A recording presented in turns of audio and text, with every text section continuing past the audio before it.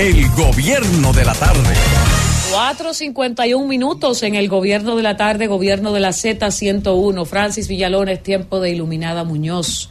Y yo quiero, antes que todo, en mi espacio, ¿verdad?, de comentario, agradecer a Yocasta Lara, quien dirige los centros hospitalarios del Servicio Nacional de Salud. Ayer, nuestro compañero de la Z101, Héctor Gómez, pues nos comparte una información sobre un niño que necesitaba, con carácter de urgencia, un donante de sangre O positivo. Y bueno, su madre, Santa Eusebio Gómez, estaba recibiendo el llamado de las personas de buen corazón que quisieran ayudar.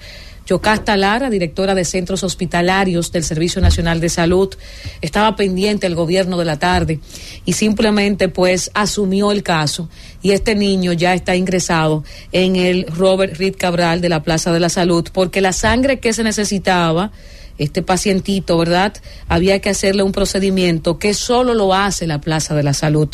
Y la verdad es que quiero agradecerle, en nombre de Héctor, en nombre mío, en nombre de la Z101, a Yocasta Lara, que no solo consiguió, ¿verdad?, la sangre que necesitaba este pequeño, sino que se encargaron de este caso. Gracias a Dios, ellos están ahora en el Robert Reed Cabral, la Plaza de la Salud, se ha encargado, ¿verdad?, de el tratamiento de su sangre, y qué bueno que contamos con funcionarios públicos y que es una mujer, ¿verdad?, Emily, que es una mujer eficiente, y que yo no la llamé, que regularmente yo molesto a los miembros del Servicio Nacional de Salud para todo lo que llega a mis manos.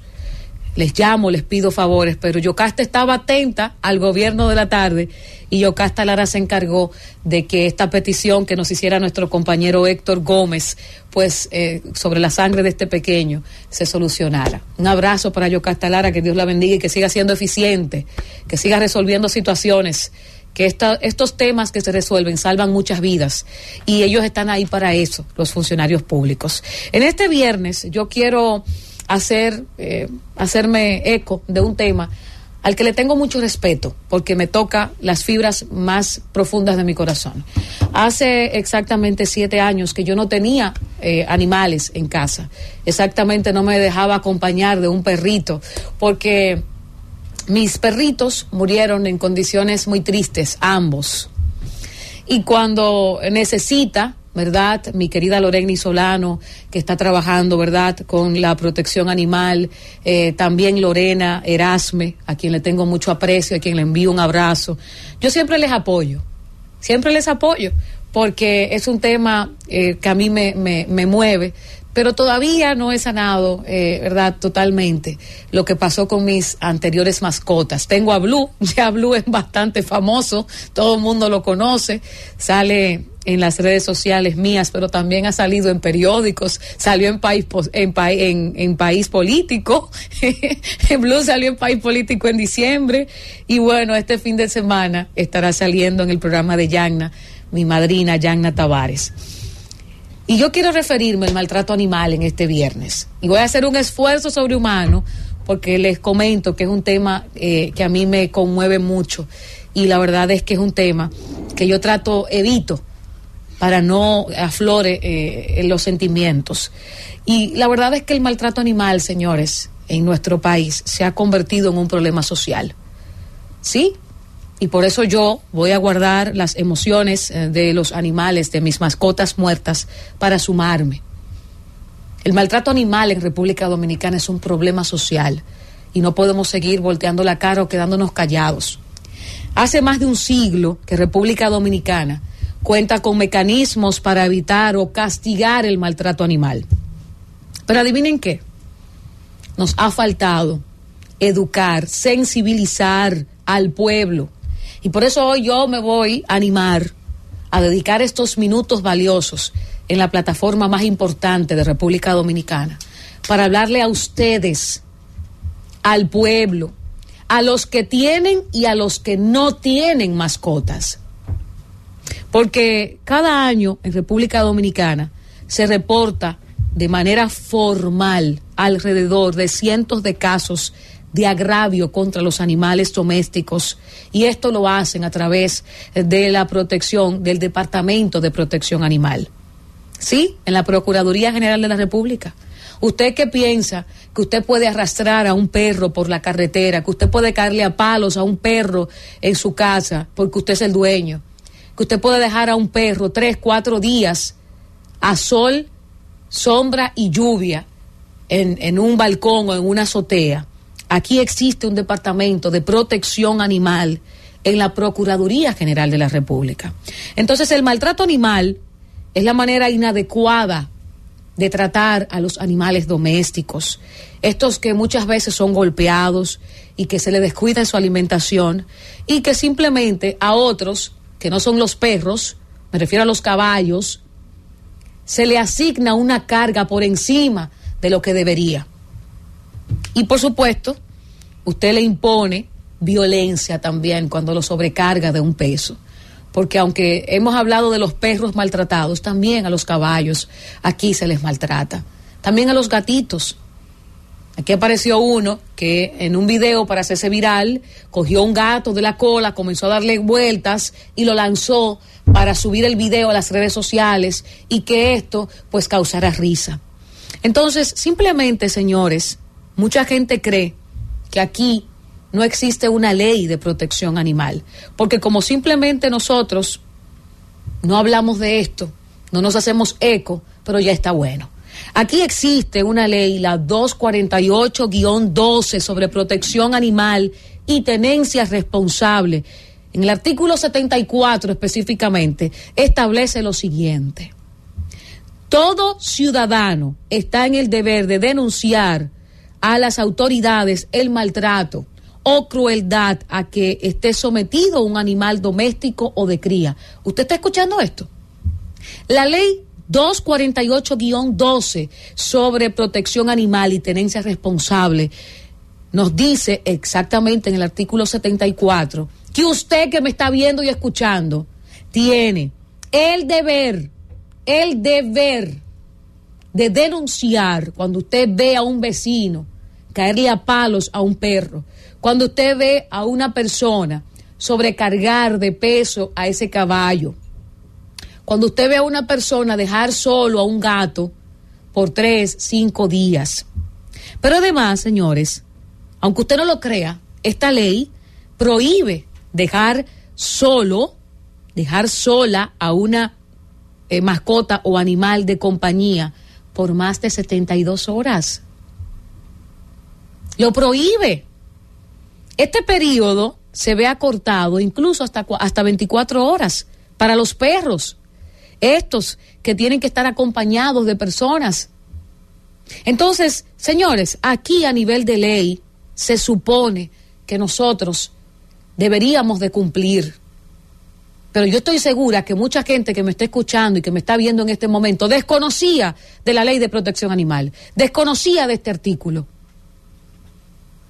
Pero me voy más lejos. El año pasado se registraron 899 denuncias de maltrato animal. Estas fueron registradas en el 2022 exactamente. 2022, 899 denuncias. Y voy a citar aquí. Santo Domingo Este, 132 denuncias de maltrato animal. Monteplata, 105 denuncias de maltrato animal. Santo Domingo Este, 46 denuncias de maltrato animal. Y la Procuraduría General de la República registró todas estas querellas por violación a la ley 248-12 de protección animal y tenencia responsable, ocurridas en las diferentes provincias que ya les mencioné. La del 2023 todavía pues no han registrado la cantidad de denuncias para yo poder compartirlas con ustedes. Y yo me pregunto, ¿por qué razón, si existe una ley, si existen sanciones, nosotros seguimos viendo cómo aquí este año, y yo estoy cansada de ver esto, y ya esto tiene que terminar, y aquí tenemos que unirnos, y si todos tenemos que pertenecer a instituciones, a diferentes fundaciones, y alzar la voz, vamos a tener que unirnos, aunque muchas personas como yo no quieran ver esas imágenes crueles porque les afecta. Aquí, señores, hemos visto en los últimos meses perros dejados en terrazas, perros envenenados, arrastrados por vehículos, dándole palos y las denuncias son recibidas. Ahora bien, ¿qué pasa con las denuncias? No pasa nada. ¿Ustedes saben por qué no pasa nada? Porque en vez de cumplir con esta ley y sancionar a estas personas a varios meses y hasta años de cárcel, con una pendeja disculpa se resuelve la muerte de un animal inocente. Como el señor que comentaban los compañeros Nilda Alanís y también pues comentaba el compañero, el ingeniero Héctor Rodríguez Pimentel, que arrastró un perro, ¿verdad? Julio César Jiménez Martínez arrastró un perro y ocultó las evidencias. Y sale en un video el señor diciendo que él no sabía que el perro se había caído y que se estaba arrastrando. Pero no era una camioneta, mi querido, era una jipeta, porque aquí está la foto y el video. Usted tenía intención de arrastrar al perro. Pero adivinen qué, él, con este discurso de que él es cristiano, de que él en su comunidad la gente lo valora, lo aprecia, él entiende que por el perro tenía hedor, que por el perro puede estar totalmente podrido y usted no tiene derecho a arrastrarlo por una calle. Porque no es verdad que en un país como el nuestro usted puede pretender que nadie va a grabar ni va a quejarse cuando usted arrastra a un animal por la calle. Pero vamos a dejar de grabar y simplemente subir. Vamos a denunciar y vamos a darle seguimiento a la denuncia. Este señor cree que las leyes de República Dominicana le van a dejar salir. Él está detenido todavía y él ocultó las evidencias, pero está el video de él arrastrando. Entonces yo en esta tarde, en mi comentario, quiero hacerle un llamado claro a ustedes. Dejémonos de quedarnos callados. Ya basta de que aquí se esté maltratando a los animales, tanto a los domésticos como a los silvestres, y simplemente usted no diga nada y usted entienda que son animales y punto, y que pueden cargar ese peso en el caso de los caballos, que los perros pueden darle una patada porque es un perro. Aquí hay una ley, aquí hay que hacer cumplir la ley. Entonces, ¿a quién es que tenemos que hacer el llamado? A la Procuraduría, a ese Departamento de Protección Animal, y darle seguimiento a los casos, no solo subirlo en las redes para ponernos a llorar a los que tenemos mucha sensibilidad con el tema animal.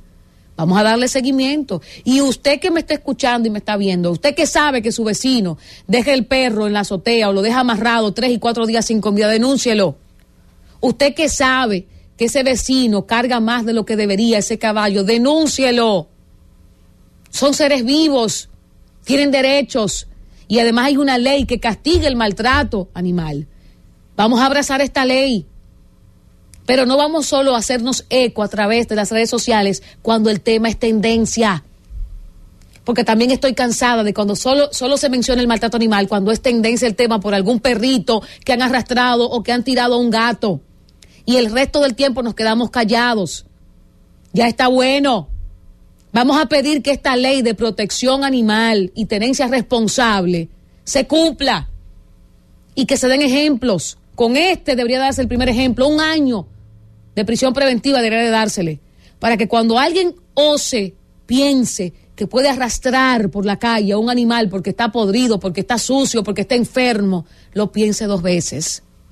Entonces ya está bueno de que el maltrato animal en República Dominicana no tenga consecuencias. Francis, vámonos. El gobierno de la tarde.